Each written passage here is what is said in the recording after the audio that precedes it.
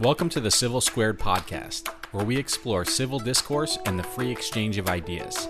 And now your host of the show, Dr. Jennifer K. Thompson. Thanks for joining us. Today I'm going to talk with Liz Joyner, who is the founder and president of an organization called the Village Square in Tallahassee, Florida. Liz's name may be somewhat familiar to you if you're a regular listener because we have had her on the podcast in the past, although not for an entire episode like this one. Liz, as you will hear, is someone who has spent a long time thinking about how to get people who disagree to talk to one another. We will link in the show notes to the Village Square's website, and I hope you will take a moment to check it out because you will see on the website the Village Square's commitment to their understanding of the founder's vision for the United States. And in large part, they believe that that vision requires all of us to bring our best ideas to the table, to disagree about them, and to figure out how to go forward. And all the way back in 2006, Liz was thinking about this and thinking about how best to affect it in her community. She's a real inspiration to me. She's one of my very favorite people to talk to. And I think you will hear in this conversation why that's the case. She brings all kinds of creativity and common sense to the matter of getting people in her community to talk to one another despite disagreement and figure out how to solve problems. Liz, in addition to being the president and founder of the Village Square, has a master's degree in social work. She has been nominated as a Leader of the Year in Tallahassee. She was named one of the 25 women you need to know in Tallahassee. And the Girl Scouts have identified her as a woman of distinction. She's a Knight Foundation Fellow, and she has a variety of different honors to her name. And I think our conversation will certainly demonstrate why she really stands out. It's important to note that this conversation was recorded live at a conference. And it was a conference for people who work in policy within the 50 states all across the country. They came together for this conference. That should not affect the quality of the audio, hopefully, but you may hear some noise, and that's the live audience. This was our first taping in front of a live audience in person, and I hope that you enjoy the conversation.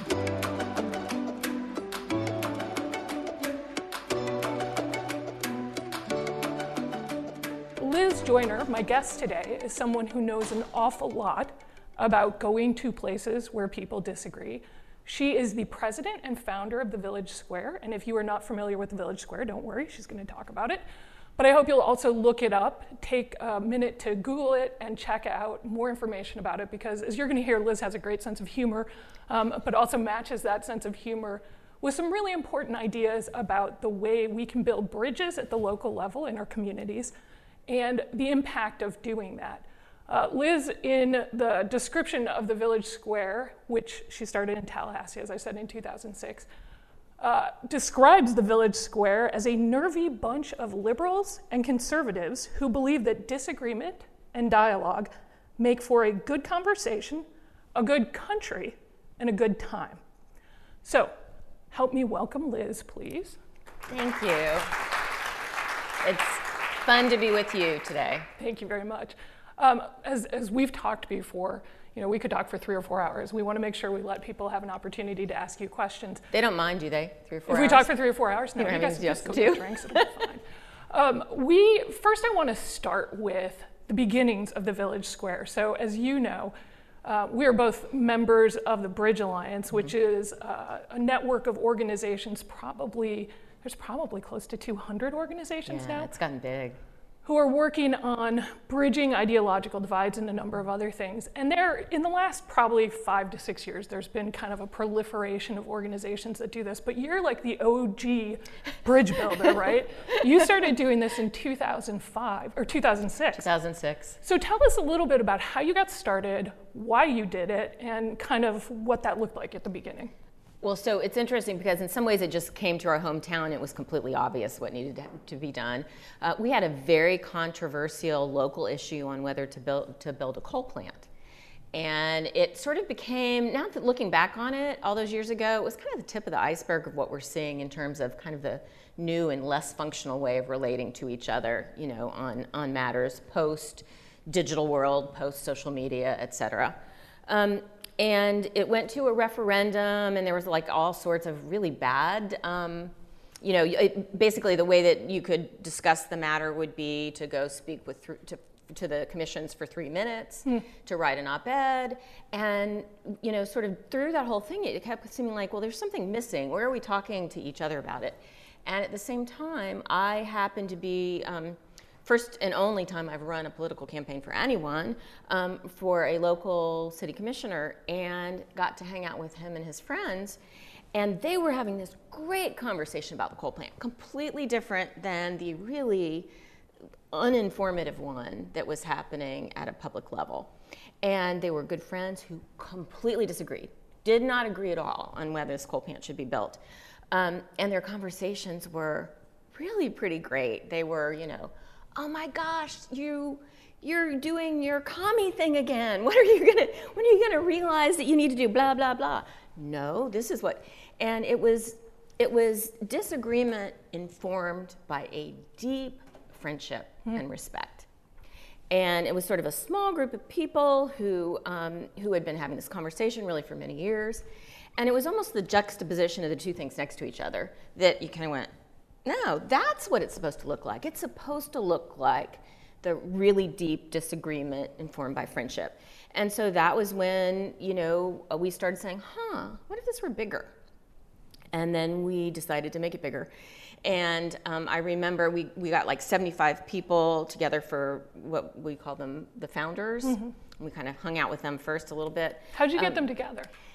It was actually kind of a very technical term that we use to this day. My immediate past chair is here in the room, Bill Maddox, and he's very familiar with this very technical term, crisscrossy, is that we would ask, you know, liberals in that core group of people to think of who they know who disagrees with them politically, who they have a relationship with, and vice versa. Mm-hmm.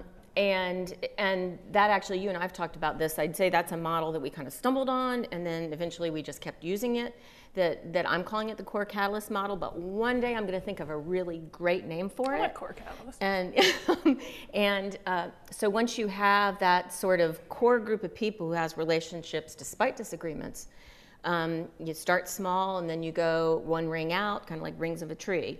Another ring out, you'd be amazed with how, with a core group of people with that kind of relationship, how big you can go in growing a huge, I mean, now we have, you know, 1,000 people in an event. And if we have that core, we can do it. And anyway, I remember all those years ago, the first event that we had, 150 people in the room. So it was our first sort of public launch. And I remember thinking to myself, I remember the sick feeling in my stomach of, what in the world did I just do? What was I'm being crazy? This is going to go terrible. Yeah, like it's going to go sideways really quick. That's right. We're going to be on the above the fold in the newspaper tomorrow morning. But it was nothing like that. And it's weird. We've sort of, in some ways, we've kind of learned backwards, right? It's sort of like we said, oh, how did this work? Why did this work? And it's because of the relationships, it's because of the core catalyst model, but we didn't know any of that at first. But that trust, that piece of it, I think we've talked a lot about before, is that it's so important to have trust before you try and build out. It really is. You can't start at the top level and say, hey, let's get together and talk about the coal plant or whatever. Yeah, there really is no substitute for doing the relationship work. And that sounds squishy, but it's not. No. It's a foundation for everything, kind of. So I can imagine, I mean, I know maybe people weren't talking about, you know, toxic polarization in 2006 the way they are today, but I can imagine someone in the audience listening and hearing this and saying, that sounds like a great idea. However, I'm really nervous about approaching someone else, even if I have trust with them already. Mm-hmm. And actually, we've heard that over and over from people who say, there are things in my community going on that I really want to work with other people on, but I am afraid that I am going to we're going to get into a fight about something. It's going to destroy our relationship. And that relationship, whether it's professional or social, is too important for me to actually bring some of these things up. Like, what are, the brass tacks sort of getting down to making those asks, which I can imagine are kind of scary for people. Yeah, it's interesting because I think some of what works is that if you start with sort of the foundation, like every program we have, it's more often sort of a panel model, and so the panel is sort of the glue that holds the event together. And we think of it in some ways almost more like a choreography than, like normally you sort of think, okay, we've got a pro and we've got a con. We don't think of it that way at all. We think of, okay, who's the first person that would be a really great contributor to this conversation? Now let's think of someone that either that person knows well and hangs out with and they get along but they disagree, or someone that we think that they could kind of get along, and then we'll kind of move the relationship along, right? So we almost never have a program where we haven't gotten the people who are the core part of it on our panel together in some sort of way. And very often, like years ago we did a program on immigration, and this was when Senator Rubio was involved in making recommendations for immigration reform, and it was when town halls were really going cattywampus, and it was people really were fighting with each people other. Were fighting, and there was violence, and it was really angry, and our panel on immigration, and actually that was one of the first times we had ever, and maybe even since, thought that maybe we needed to consider whether we wanted to have, like a plainclothes police officer and stuff. We didn't. We were cool, and the reason we were cool is because of the way we built the panel. So a liberal rabbi, who was on our board, wanted to be the facilitator for this. So we started with him. He's like number one, again, core catalyst. Who is the other person who completely disagrees with our liberal rabbi on immigration? And we invited Marco Rubio's general counsel, and the reason we did was because he was in the fantasy baseball league with the rabbi. And we knew we were like sitting pretty after that. After that, we knew we were going to have a whole room full of people who could have all sorts of opinions on immigration. And I mean, if you've ever hung out with people who do fantasy baseball, you know that is not a bond that's going to break unless some sort of baseball trade kind of thing. So that's awesome. So I think I'm thinking about this, and I'm thinking about how you started this. I'm wondering, as you go along, you get a reputation, I assume, for the kinds of programs that you're doing, having people being able to point back to that and say, this was great, you're going to have a good time. Because, I mean, you need somebody to advertise that for you, right? Yes. So in the programs that you're having, in the events that you were doing, especially early on, but even today, what are the things that people take away from it that make them the best advocates for your programming, the best advertisement to get more people to come? Like, what do they say to you about, here's what I got out of this discussion? Yeah, so I think more often, I mean, really our model is we want something to happen in terms of how you feel as a human towards people on the other side. So we spend tons of time talking about policy and issues, but we're Switzerland on that. We're not really concerned with whether that gets resolved in that meeting or everything. What we want to see and what we think is the best advertisement for us is if somebody walks out and kind of goes, I kind of like that person who disagrees with me. I still mostly disagree with them, but that point and that point and that point, and if you have that kind of softened relationship where the boundaries, the groups, the tribes are not so uniformly defined, it changes everything, and it changes it pretty quickly. Yeah. And so that's what we, a lot of times we'll have programs that, we want people to look at our programs and go, what are you doing? You're putting those two people together? So what's an example of that? So actually I mentioned Bill. Bill probably needs to halfway get up here with us. You don't mind, do you, Bill? But we did a program, I think of this program every time somebody asks me a question like this. It was Created Equal and Breathing Free, the competing founding ideals of freedom and equality. And we thought really hard about who we were going to invite, and we invited one of our favorite conservative-ish Catholic priests, and then we invited a very liberal woman who runs a really cool theater in town, and nothing in common, these two folks. And I really did have a lot of people who came up to me and said, I came because I wanted to see this. Because they thought it was going to be a disaster. Right. Of course, we know it wasn't going to be, right. because we knew the people. Yeah. We did the work. We met ahead of time. I won't ever forget Terry, the theater director, saying, we have a ton in common. We both wear black all the time. And we've got this great, actually they're on our, I mean to promote this one, but they're on our most recent issue of our podcast if people want to listen to the program. We've got this great picture of Father Tim holding his, with the two of them together, holding his little bunny ears up. And they had never met. But I think people walked away from that kind of going, yes, that's what, and it doesn't even matter that much who you agreed with most. We had a lot of people walk out and going, I really thought that liberals walking out and saying Father Tim made a lot of really good points.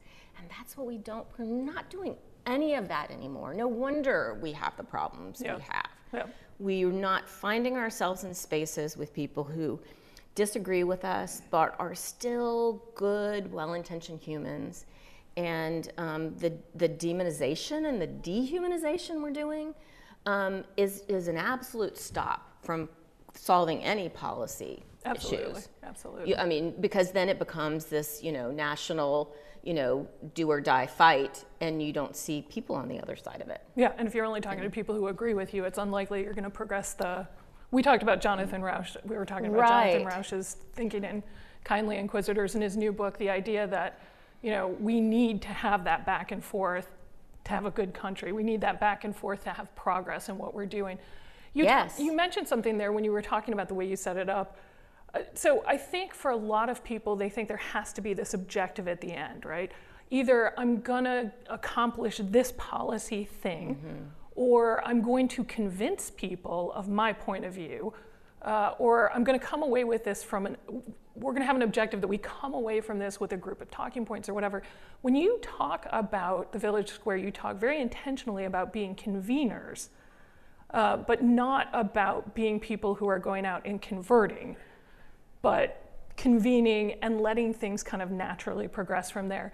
Do you get pushback on that from people who say, no, that's not change. What you really need is to pass this law, or you need to do. Absolutely. And, we kind of learned early on that we couldn't keep walking issues along, because then it became a different dynamic, right? Then we really there was a chance that we really would lose the faith of one side or the other if we kept walking things along. So part of it was just, self-preservation. But really, I also think that we're kind of interacting with this civilization-wide problem in the wrong way. We're missing something that's really important. So much of what's happened with our digital existence is that, civil society, the little platoons, the civic organizations that were across the aisle, classically Robert Putnam's Bowling Alone, right? The bowling leagues. It had nothing to do with ideology.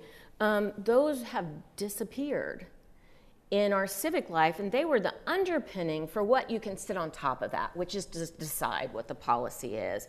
And if that is gone, as we're finding out in a really uncomfortable way, the policy decisions don't sit very well. They don't get made very well because we have a more fundamental problem. Our biggest problem isn't that we're not doing policy the right way. The biggest problem is that our relationship with each other is just broken. And it's a relationship that is deeply foundational to American democracy and to freedom. And I don't think that people really connect that very often. We kicked our king to the curb. Well, now we've got a job to do. And the framers created a system where we would have to butt up against each other all the time, where we'd have to, interact with each other in a way that did naturally help us see blind spots that humans have. All humans have them. And we've both forgotten sort of their lesson and the idea, and then frankly also what our job is. Our job is to do that. If we want to stay free, we got to hang out with each other. There is no choice. And this is something we've talked about, but also that I've heard from a lot of people in kind of bridging organizations. Calls for unity, calls for we need to have a lot of common ground. We need to be on the same page. That's not what you're talking about. It's not, let's just figure out a way that we can all agree on such and such point. It's actually very different than that. It's, we need that disagreement. We need to have that back and forth, because if we don't have it, if we're all on the same page, really bad things can happen. Really bad things, do happen, no matter which page you're on, right? And you kind of see that sort of on both extremes. And I mean, some of that too is sort of the nature of what like-minded groups are. They grow more extreme in the direction of the majority view, to the point of denying factual reality. And if you don't see that on your side of the aisle now, I'm pretty sure you see it on the other side of the aisle, right? Is that we can see it more easily, right, in others. Is that so if you've got a like-minded group, that means there are things you're missing, because we humans, reason. Dr. Jonathan Haidt, who we are big fans of, and who we've been lucky enough to work with for a number of years, he likens human reasoning to like one human is like one neuron, and reasoning is a team sport. And we have to connect all the neurons together to be able to reason well. And by definition, those neurons have to come at it from different perspectives. So, if you're in a conservative group trying to affect policy change at a local or state level, well, you need to be talking to people who disagree with your policy, disagree with you generally, to be able to understand, okay, how do we make our coalition bigger? What are we missing? Sort of the Queen's loyal opposition thing. And then you flip it to the other side of the aisle. You've got, you've got humanities, fields on campus that are just absolutely filled. They have no conservatives in them. And so there's a lot of talk now about the fact that social science is really just the less for it, because we're not having that opportunity to see into blind spots and to correct flawed reasoning that's all going in one direction. Yeah, and if you, to the extent that you're comfortable talking about this, can you talk about how this work has affected your own sort of ideologies? And because I think sometimes when people hear about this, they think, well, that sounds nice in theory, but in practice, it sounds like what you're asking me to do is set aside my beliefs so that we can get to some point where they're, like you say, kind of wishy-washy. Have you found that in 15 years of doing this, that you've totally abandoned your beliefs? I mean, what has it done for you as you think about your own commitments? So I think that's a great question, because it's something that I want to convince other people is just like a wonderful thing. And so no, my politics are pretty much similar to when I entered into this. My sort of guiding principles are pretty similar. My politics are kind of center-left. But I see things in so much more relief, in the most profound ways. I understand what people who disagree with me are talking about. I get their point. Their point enriches the way that I see it. I can't even sit in a room full of people, and I used to, right? Because I used to, do a little political stuff, and I like maybe 5 or 6 years in, I got invited to something, and I kind of thought, okay, I'm going to go, and I couldn't even be in the room because the reasoning is so flat.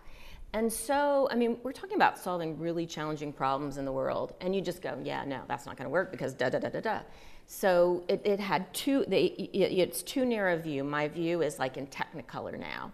And actually the other thing is there are a few things that I completely, like 18,000% agree with conservatives on, that I maybe wouldn't have known it before, or maybe my view has evolved a little bit. And some of my closest friends are people who are politically really different than me.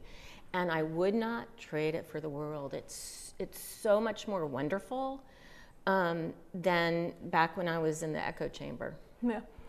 So I want to talk specifically about, say, the last 18 months or so, and we've occasionally had an opportunity to discuss this, but it seems like now there are so many things. So they may not even be kind of national level things, but they might be things in our community.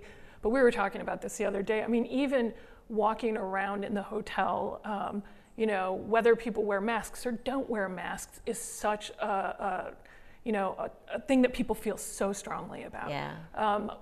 Vaccines. This is one area where I think we can say, well, we want to be open-minded and tolerant and talk about these things and give people the space to make up their own decisions. That's really easy to do when you don't care that much about something, but when it's something that feels super, super important to you right this second, is a time when it's hardest to, I think, put into practice some of the things you've talked about, like intellectual humility, kind of stepping back, listening carefully. Have you seen over the last 18 months really, has it gotten harder for you to do the work that you're doing, or have you seen successes in places that you're really excited about? Harder. Yeah.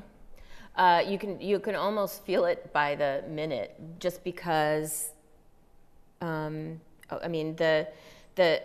We were talking the other day about language. Actually, we hosted Amanda Ripley, who wrote the book High Conflict: Why We Get Trapped and How We Get Out, which I highly recommend you reading. And we were talking about language, and there are words these days that you can't even use, and it's almost through the pandemic, the words have, I can use 10 words selling my programs, right? It used to be 100 or 1,000, and it's just, you can feel the electromagnetic pull of the us and the them just so much stronger than you used to, and you can see sort of people kind of going, yeah, no, I don't think I'm really interested. So in that way, it's really tragic, but it's also, I mean, this was never easy, right? No, right. So it's just also incredibly clear. This is, we've got to do this. There is no choice. I've taken to calling it mandatory and impossible, and I think both things are true. We don't have any choice. This is going to get worse if we don't start, coming back around to, what I do think that we largely believe on, some of the real framing principles of American democracy, and I think that there's broad agreement on those things. And I think if we don't decide that we're going to come back around to sort of being our higher selves, this is going to get worse and worse. And of course, we have, the title of this program about how this happens at the local level. We don't see it. It just can't. It can't happen the same way at a national level. And so we really believe in just the power of connecting in communities with neighbors, and how it changes everything. I've got this. I think I told you this before. In our strategic plan, we've got this 1942 Mutt and Jeff cartoon. That has somebody on his hands and knees looking for a quarter, and a police officer comes along and says, where'd you lose the quarter? And he said, 2 blocks that way. Why are you looking here? Because the light is better. And I think that is something that is really easy to accidentally do right now, right? Because we see this train wreck in our national civic discourse, and we're looking at it and we're going, oh my God, what do we do? And we want to fix it where it's broken, but we also, I think, kind of want to fix it where you can't fix it. Because what's missing again is that connectedness between people. And it doesn't have to even be, it's not like you have to have everyone in the community deeply civically connected, but with that core of connection across differences, changes everything actually really fast. So we've talked about convening and the importance of trust between people and starting small and building out. We've talked about the importance of being willing to listen and to kind of, take a beat and kind of not react immediately to everything, even when something seems urgent. We've talked about the importance of kind of having a long view towards these things. But I know for a lot of people, and like we just talked about right here, I know for a lot of people the long view isn't good enough, right? So do you have examples from the work you've done at the Village Square where even if it wasn't what you were intending, right, you're the convener, it had a significant impact on policy or activities in your community? So one of our favorite examples to give is the example of same rabbi, interestingly. We have a program called God Squad, and it's a variety. It's pastors who are very politically diverse, and we talk about everything. And the rabbi was talking one day about how the school system really didn't observe Jewish holidays well, and that was, the end of that public conversation. But because our audience for God Squad is absolutely filled with people of, incredible diversity politically, unbeknownst to us, a conservative Baptist deacon went to the school system and somewhere high up, I'm not even sure where it was, with the superintendent, and got them to change their policy on Jewish holidays. And one of the reasons I really like that example is because of the fact that that's the kind of thing that happens in civil society all the time, if it's functional, right? You hear that, we should think about that. I think I can do something about it. I'm going to go do it. And that's what's not happening with our broken relationships. So I think that's, I would liken what we do to sort of always tilling the civic soil. And so that's what happens when you're doing that. We, lots of sort of just fun examples of things like we've got a sort of a gadfly in town who basically comes to all the commission meetings and spends his 3 minutes yelling. And we had one program where one of the commissioners and that gadfly walked out together, and they said, Liz, we wanted to find you to tell you that we actually have a lunch date set. Of course, I went, whoa.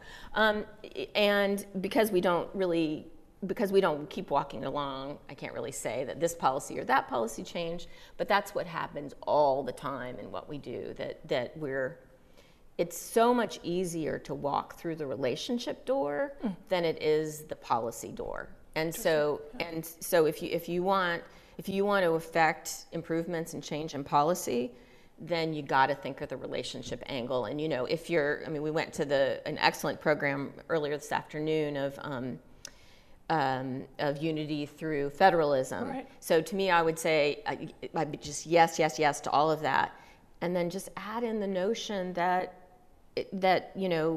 federalism requires relationships that grow in the soil of your community. And instead of just having, a conversation about this and that, reach out to people who in your community who don't agree. Start talking about, how you can learn from each other, grow that relationship, and you'd be surprised at what happens if you can grow it at scale. You have this summer a summer swim program. It's not the first time. I think you've done it in the past, but I would love if you would talk about that, because I think this is such a neat idea, and it's the kind of thing that people could try to replicate, and your resources are online as well. So what's the thinking behind that? What does it look like, and how's that working out? Yeah, so I don't know, for maybe 5 or 6 summers now, what we do, one of the things we realize about our programming is that if we don't go away, people don't miss us. So we do like a school year program, and we make a really big deal every year of us coming back. Hey, we're back. We're about to start our 15th season. And so during the summer, we ask people to sort of swim against tribe. And we give them resources of good things to read if you're conservative and want to understand liberals better, and liberal if you understand conservatives better. And this summer is when we did Amanda's book, High Conflict, as our first ever summer read. And that is something, we've piggybacked off resources that are available through Heterodox Academy that have some really good sort of reading things for understanding, and you can just go online and use it anytime you want. It doesn't have to be summer. Yeah, so you don't have to be in Tallahassee either. Yeah, that's right. Yeah. And we try to have a little bit of fun with it. Put on your floaties. Don't jump right out into the deep end, but so we kind of do that with everything, because part of the problem with civic connectedness right now is that your competition is an angry smackdown that feels like electronic M&Ms, so you've got to make it interesting. And so we try really hard to make what we do interesting, try to make it kind of fun, try to keep a sense of humor about what we're doing. That's been a little harder lately just because it doesn't really seem like it's fitting right now. fitting with the general tone. Yeah. What about if somebody is in a community and they don't actually have these close connections to people who disagree with them? Do you have a tip for where people should be looking to find potential disagreeers, unlike-minded people? Yeah, so I mean, again, because of our bias about local connectedness, I think look in your community, look just in your relationships, go like one tick outside of your normal people that you hang out with and invite them to lunch. We all know people who disagree with us. Just kind of spend some time together, and instead of talking about politics, talk about something else, at least to begin with. There's something that academics study called fast friends exercise, and where they'll put two people together and they'll sort of study how their relationship evolves and how their attitude towards each other as humans evolve, and in terms of politics in specific. And they specifically don't have you start with politics, and that's because you can then see we humans are vast, and we have all sorts of different aspects of our identity, right? And somehow we've gotten to this point where we're seeing these two, but here we're in Florida, we have FSU fans and Gator fans, and those are some serious identifications, and there are all sorts of ways that we can find something about someone else that we connect to, and those are called cross-cutting relationships, and we just need more of them. So we think that it has a lot more impact if you can do that in your community and have, invite a few other people to do it. And we build these huge rooms full of people by basically having like maybe 15 table hosts for this big program that we do once a year. And we ask each of them to construct a table and invite people to fill their table that specifically have disagreements, and ideally on that issue. And so what we find is that when you do that for just 15 tables in a room that holds 500 or 600 people, you get a room that has 500 or 600 people who are diverse because you've tapped all the different networks.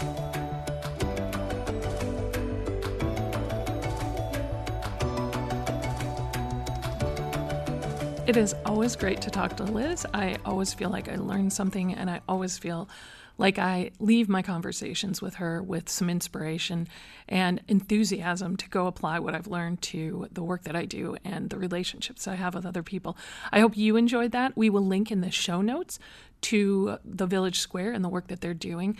And because some of the work that they're doing is now virtual, you can participate in it whether you're in Tallahassee, Florida, or whether you are on the other side of the country. And I hope you will check that out. So again, there's so much to learn from Liz, but when I think back on the conversation that we had, I think one thing that is really worth highlighting, and for me will be something that I continue to think about in the coming days and weeks and months, is that we often think about conflict as something that we have to get rid of. We think about disagreement as this very negative thing that we just need to make go away, and we need to find a way to get along.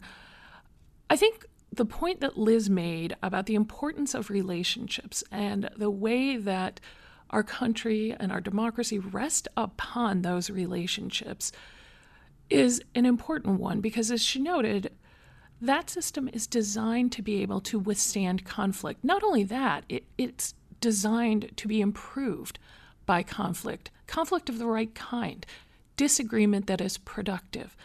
We need to bring our best to this project of the American Republic, and we cannot do that if we consistently just sit around with people with whom we agree and tell each other that we're right. We are inevitably going to come into contact with ideas and with people with whom we disagree. And that's the way it's supposed to be, and that's supposed to help us get better. But we have to do that the right way. So we have to spend time with people that we disagree with. We have to talk to those people. And if we don't do that, the whole system doesn't work. I think that's a real challenge, but I think it's a challenge worth undertaking. And I think if we care about our personal relationships, our communities, our state, our government, our federal lawmakers, we need to be able to accept that challenge and do our best to help one another bring better ideas and improve our ideas. So I'll be thinking about that. I hope you'll be thinking about it. I hope you enjoyed the conversation. And if you did, I really wish that you would take a moment to rate and review the podcast so that other people will learn about it and so they can join the conversation too. Thanks again for joining us. Thank you for listening to this episode of the Civil Squared podcast, where we explore civil discourse and the free exchange of ideas. We'll see you next time for another conversation.